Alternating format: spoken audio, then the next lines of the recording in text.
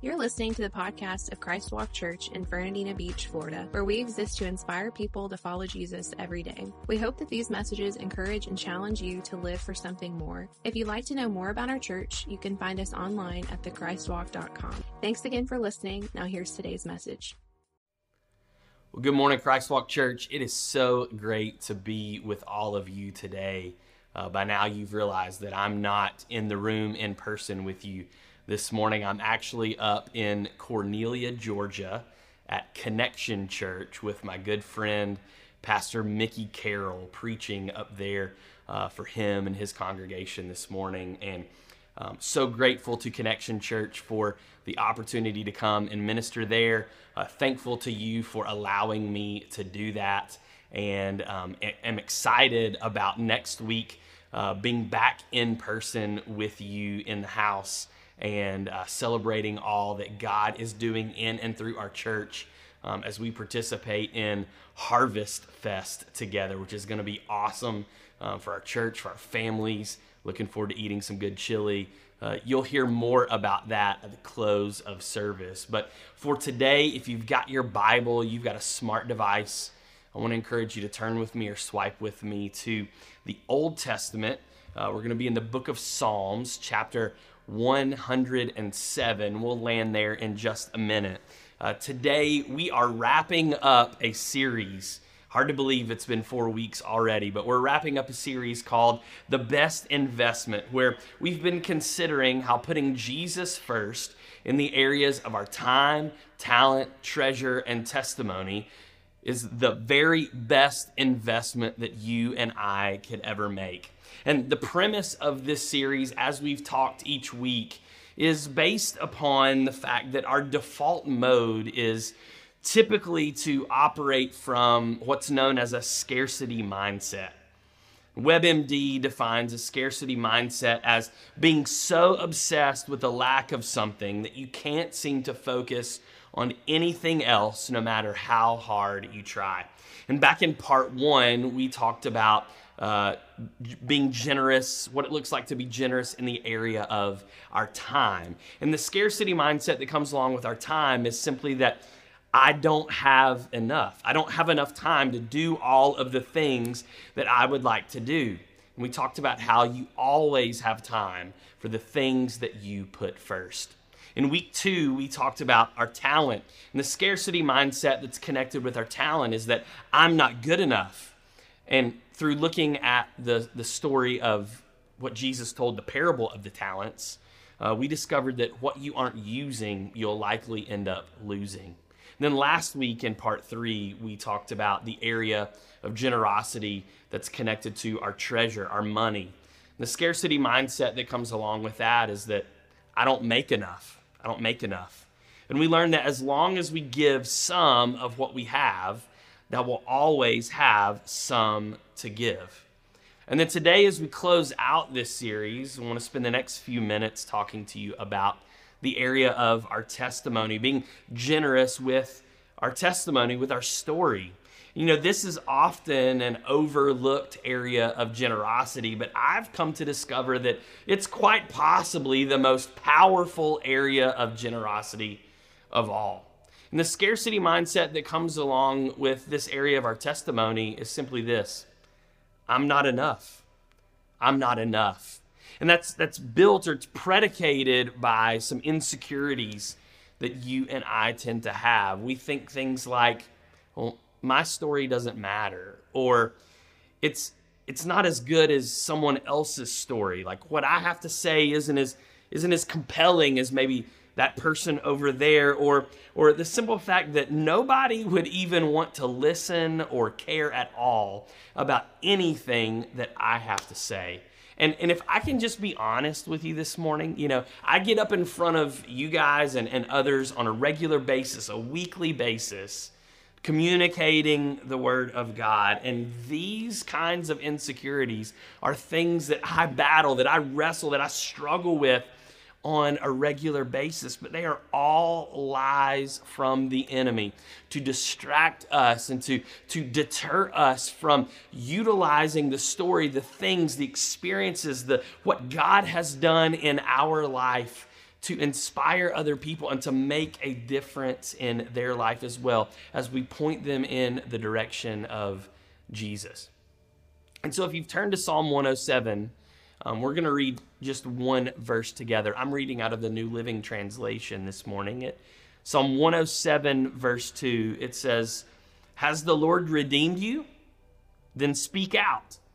Tell others he has redeemed you from your enemies." Perhaps your translation, if you have something different, it would say something that maybe you've heard of in a line from a popular song several years ago.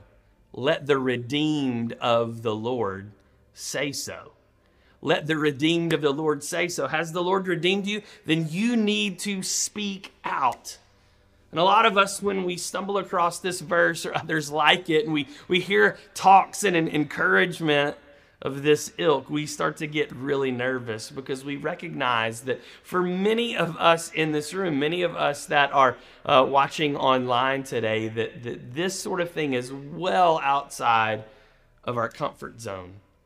But I want to remind you of what we just read. It says, "Has the Lord redeemed you? Then speak out." This is not a suggestion.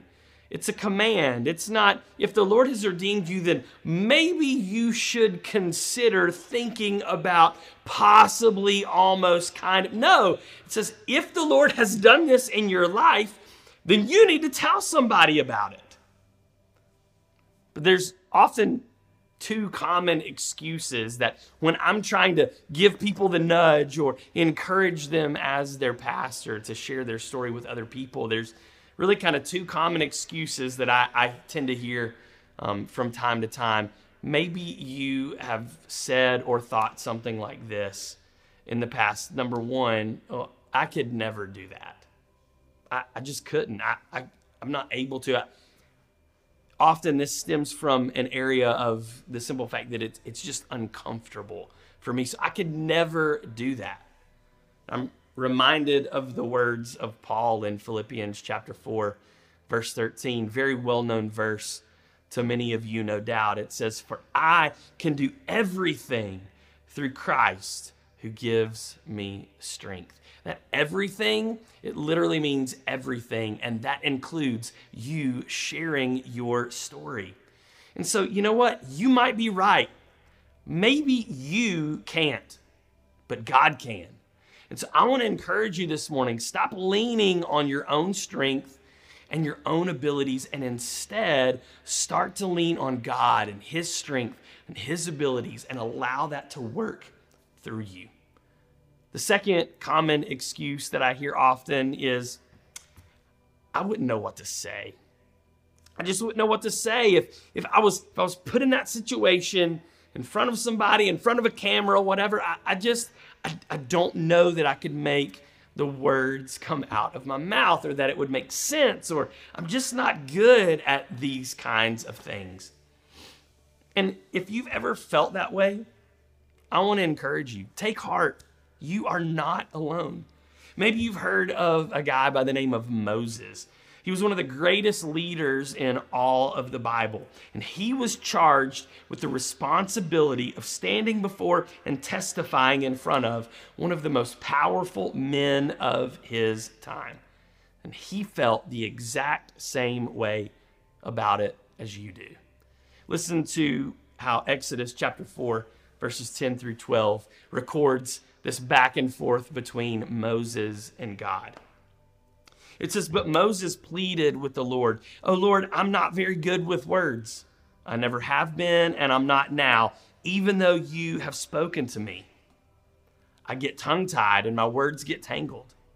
Then the Lord asked Moses, 'Who makes a person's mouth? Who decides whether people speak or do not speak, hear or do not hear, see or do not see? Is it not I, the Lord? Now go. I will be with you as you speak, and I will instruct you in what to say.'" See, despite Moses' excuses, did you catch what God said there at the end of that passage? He said, "I'm going to be with you, and I'm going to tell you what to say." And maybe you're here this morning and you're thinking, "Yeah, but that's Old Testament. So surely that still doesn't count anymore, right?" To those of you maybe who feel that way, I'd invite you to consider Jesus' words in Luke as he's instructing his disciples on sharing their faith. Luke chapter 12, verse 12. He says, "For the Holy Spirit will teach you at that time what needs to be said." In other words, when the time comes, the Holy Spirit is going to give you the words. He's going to fill your mouth with the words that you need to say. The only requirement from us is the willingness to open our mouths and make sound come out.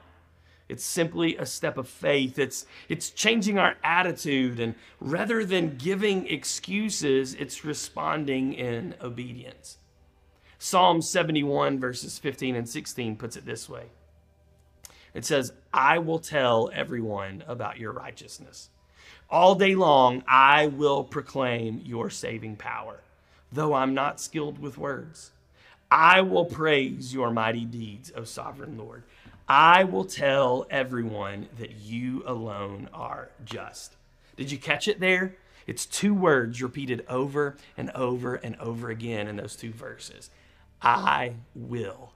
It's a choice that you and I have when we are given the opportunity to share our story, to be generous with our testimony. It comes down to us utilizing those two words. I will. And here's what I want you to know this morning. If you have breath in your lungs, then you have a testimony to share. If you've got breath in your lungs, you've got a story to tell about how God has been good to you and how his faithfulness and mercy and grace has operated in your life. If you've got breath in your lungs, you've got a testimony to share. And so now for the remainder of this message, you all are in for a treat as you are going to hear the testimonies of three individuals from our church. And I'm so excited how God is going to use each of these people to both encourage and challenge us in our own walks with the Lord. So I want to invite you to open your hearts, open your minds, and lean in to what God is going to speak to your life today through these testimonies.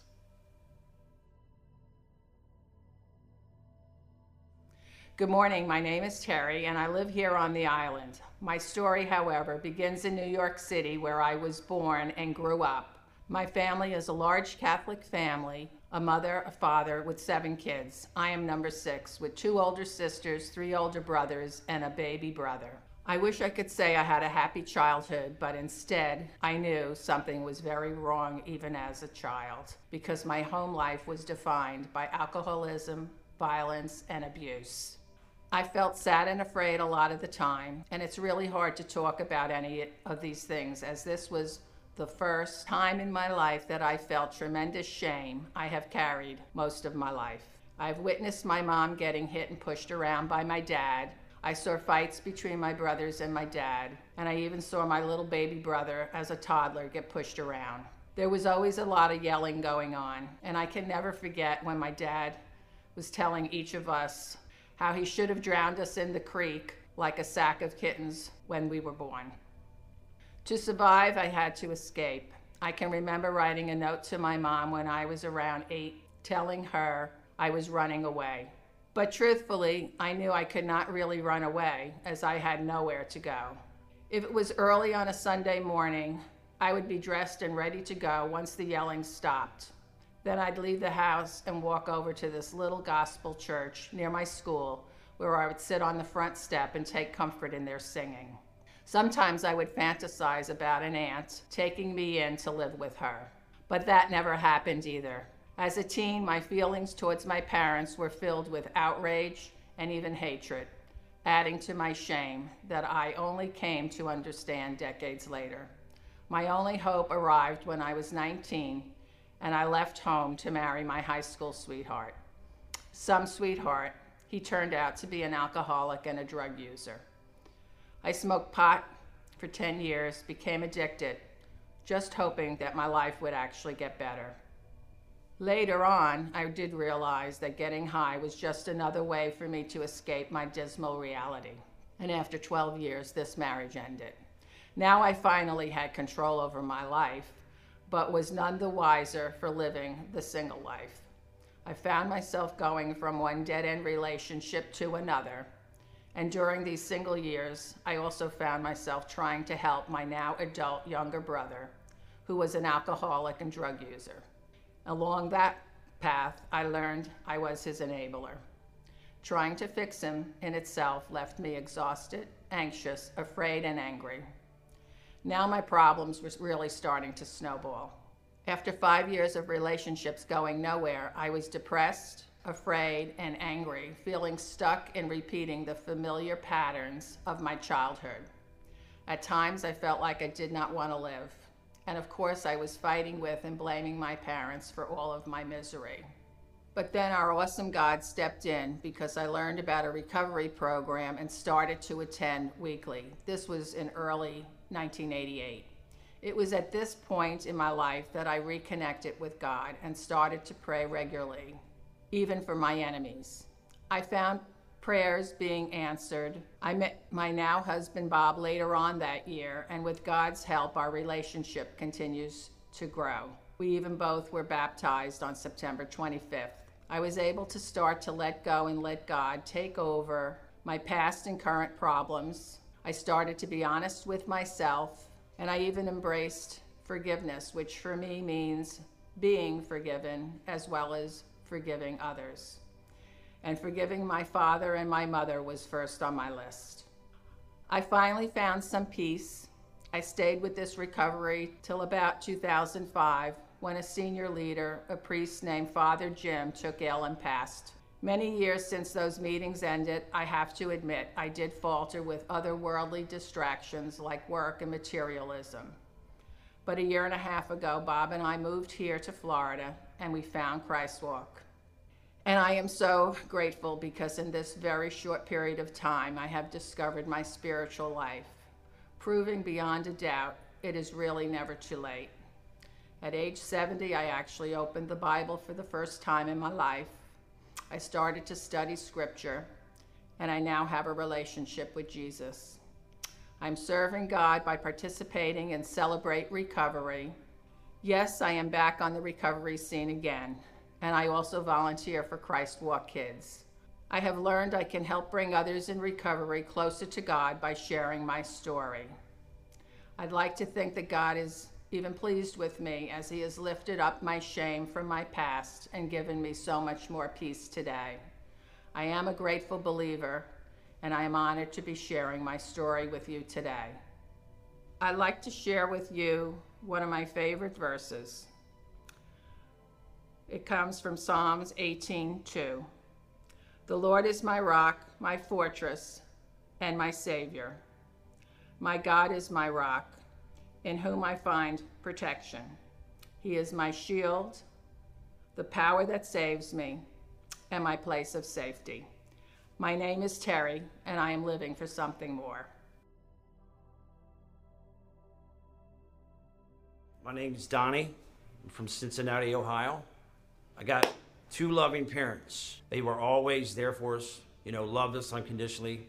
I never grew up seeing any of my parents using drugs. My mom always made sure we went to church. I had a few uncles that were pastors. A pretty good, loving family. I'm one of 7 brothers. Had one brother, which was Terry, that had drug issues growing up. I remember one Sunday, I was getting ready to get up, but he got up before me, and I seen him. He always was stealing stuff in the house for his drug use. Now, I was 13, and at the time, he was 21. I said to him, I hope you die, and stuff like that. He left. So, he went on about his business, left. A few hours later, I'm playing football. My other brother came and got me and said my brother, Terry, he died. He OD'd on drugs. And that hit me hard. I hated drugs. I didn't mess with people that did drugs. I was mad at them. I did that for years. I did that through my 20s. And lo and behold, before you know it, I'm hanging out with the same people that I used to didn't want anything to do with. And at that time, I had a drug addiction. And when I realized it, it already had a hold on me. running the streets. Probably ran the streets for probably 15 years, I guess, or something like that. Using drugs, you know, in and out of jail.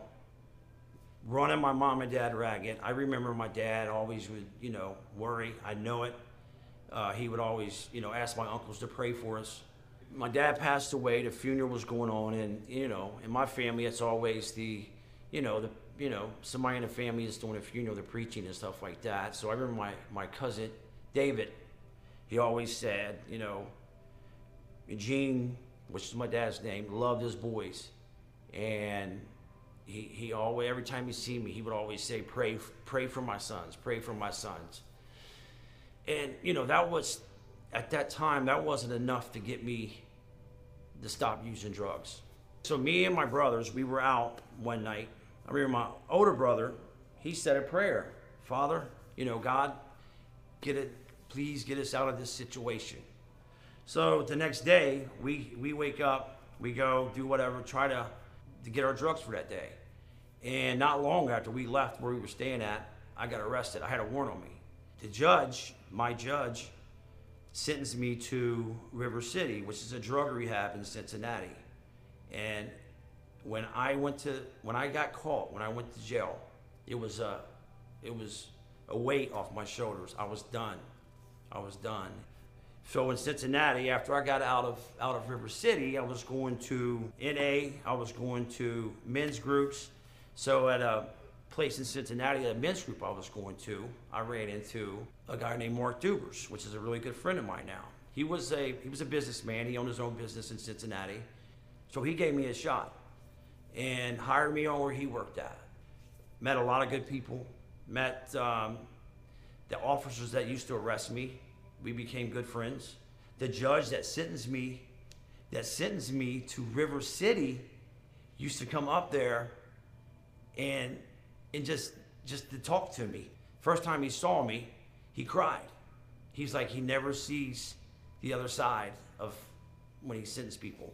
You know, I was sober for 3 years, you know, going around the city to avoid my brothers, because I lived on the other side of town, so I would go around the city to avoid them, because I knew they were still in drug addiction. I think from me doing the right thing, and they see what it's doing in my life, I think it's changed them, because it got to be where they were going to meetings with me. Now I got a driving career, you know, drive a truck for a living. And before I got sober, I didn't have a license, didn't have a car, I didn't have anything. And now, you know, it can only be, you know, God that pulled me out of where I was at. Sarah is, I don't tell her all the time, but I'm impressed. I watch her every day about how much she loves God.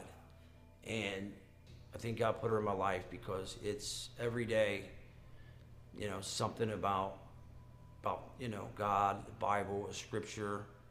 And I don't tell her that, you know, it really helps, you know, for her to do this or do this, but, you know, I'm telling her now, it does help. You know, my two kids, Peyton and Devin, you know, they know more about the Bible than I do. You know, watching them, it's really awesome watching them three. So I got a phone call Sunday from my son in Cincinnati. He called me, and it's a big deal, like church. He went up and got prayed over Sunday. And it's all comes from me being sober, you know, all the things that I've learned in and out, you know, going to church, going to my men's group. He's interested in that stuff now. And it's because of, first of all, it's because of God, but God's working through me, and he sees that, you know. And I'm grateful for that. And this is all from me being sober. I never tried to do any of this. It just happened from me just doing the right thing, staying off drugs, you know, praying. I can still do a lot more than I do, but where I'm at today is it's not just, it's God. God's got me where I'm at. You know, I thank Christ Walk for, you know, putting a lot of people in my life, you know, for our life groups that that I go to. You know, it means a lot. I love it. I love Jesus. And my name is Donnie, and I'm living for something more.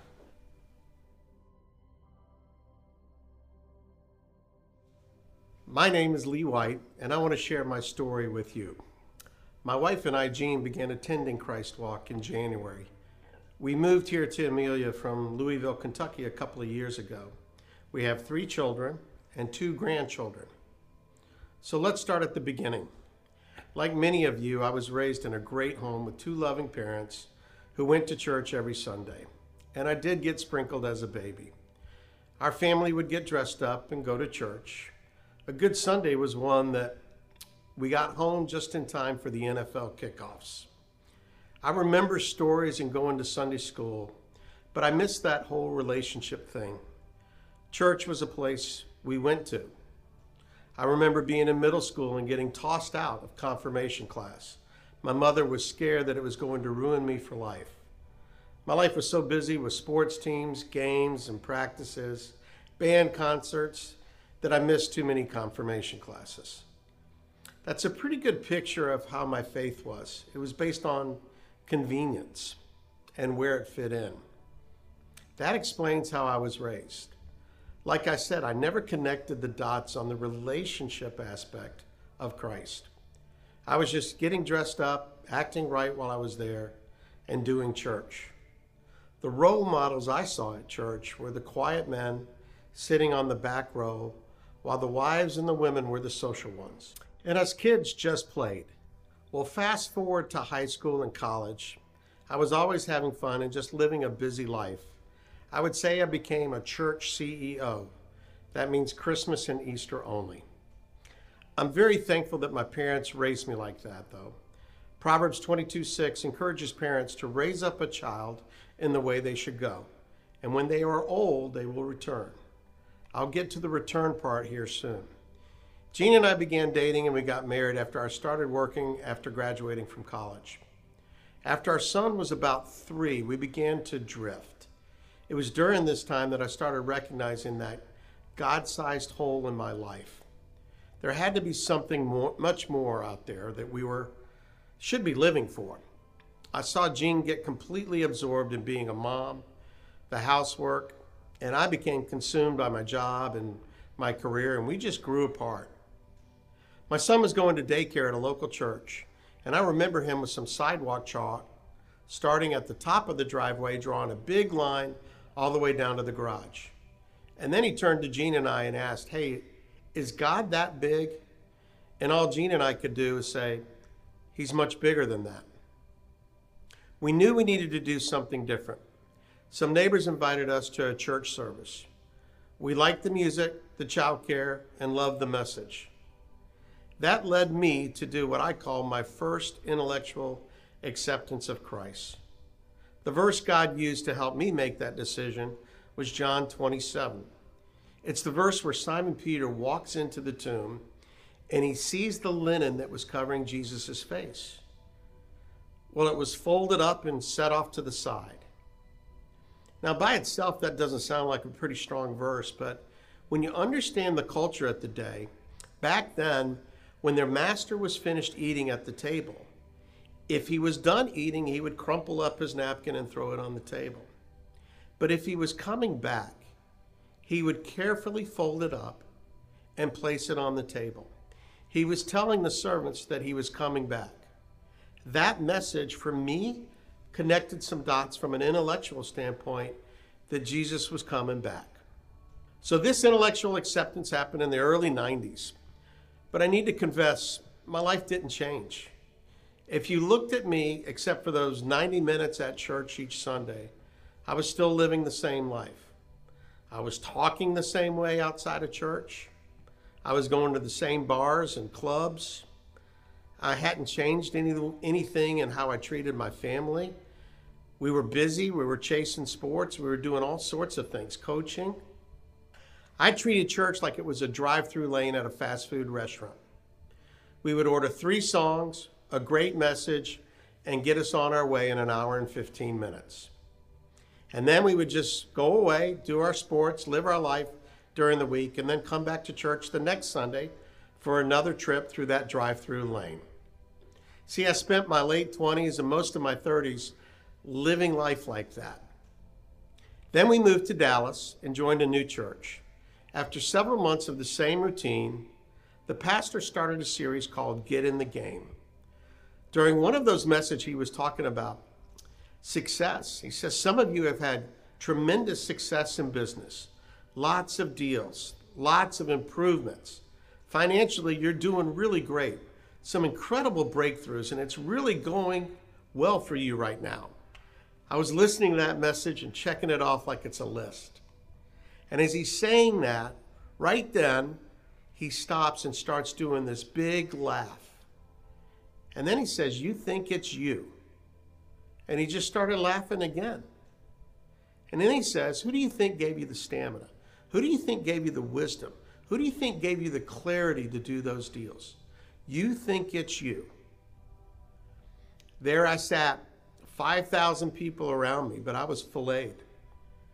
In that moment, those words hit me like never before. He was right. I'd been taking credit. I thought it was me. That started a journey over the next several months that we became full court followers of Christ. At that moment, we started changing things. Financially, how we gave our money. We changed our priorities. We started going to life group. We started doing things that were really focused about not just being at church, but being in church. You see, I felt God telling me that I needed to change how I was applying the skills and talents that He was investing in me. I needed to dedicate those skills and talents to the church. I decided to truly become a full court follower of Christ. It was time to jump in. Along the way, my career slowed down, but it was all good. I wanted to do a good job at work, but it wasn't what I was living for. What I wanted more than anything else was to have influence and kingdom impact. I wanted to be a better example for my wife and my kids. Like I said, we started going to life group and we changed how we managed our finances. And that was a real cool thing for Jean and I. We were sending our oldest son to private school, and after we decided to tithe, we were wondering how we were going to pay his tuition. That tuition was really what our tithe was going to be. Well, out of the blue, a family member stepped up and began paying that tuition. I love it when God winks at us. I want to share two big benefits of making an investment like Jean and I did. We waited till we were in our late 30s to become full court followers of Christ. First, it showed up in our marriage. There were some flat spots along the way, and we had gone to marriage counseling. But our marriage did not really get right until we started doing ministry together. Here's how it looked in ministry. We were both here, and as we started moving towards God and started doing ministry together, we started getting closer. The second big benefit I want to share with you is some relationships that I have. I just got back from a weekend with 3 other men that have been in my life since that conversion of when I became a full court follower of Christ. They know everything there is to know about me. They are my deepest friends. They know my insecurities. They know where I failed. They know everything about me. But they encourage me. They share things with me. They pray for me. Those relationships would never have happened if I wouldn't have committed myself and become a full court follower of Christ. So here we are. We just started coming to Christ Walk. I can't wait to see what God has for us this season. You know, as I've grown in this relationship with Christ, I began to realize there's 2 things that I need in my life. One is, what do I need? What disciplines do I need to improve? And what studies do I need to do? But also, where do I need to give? Where do I need to serve? The one regret that I have is that I didn't start this journey sooner. Like I said, I waited till my late 30s. My name's Lee, and I'm living for something more.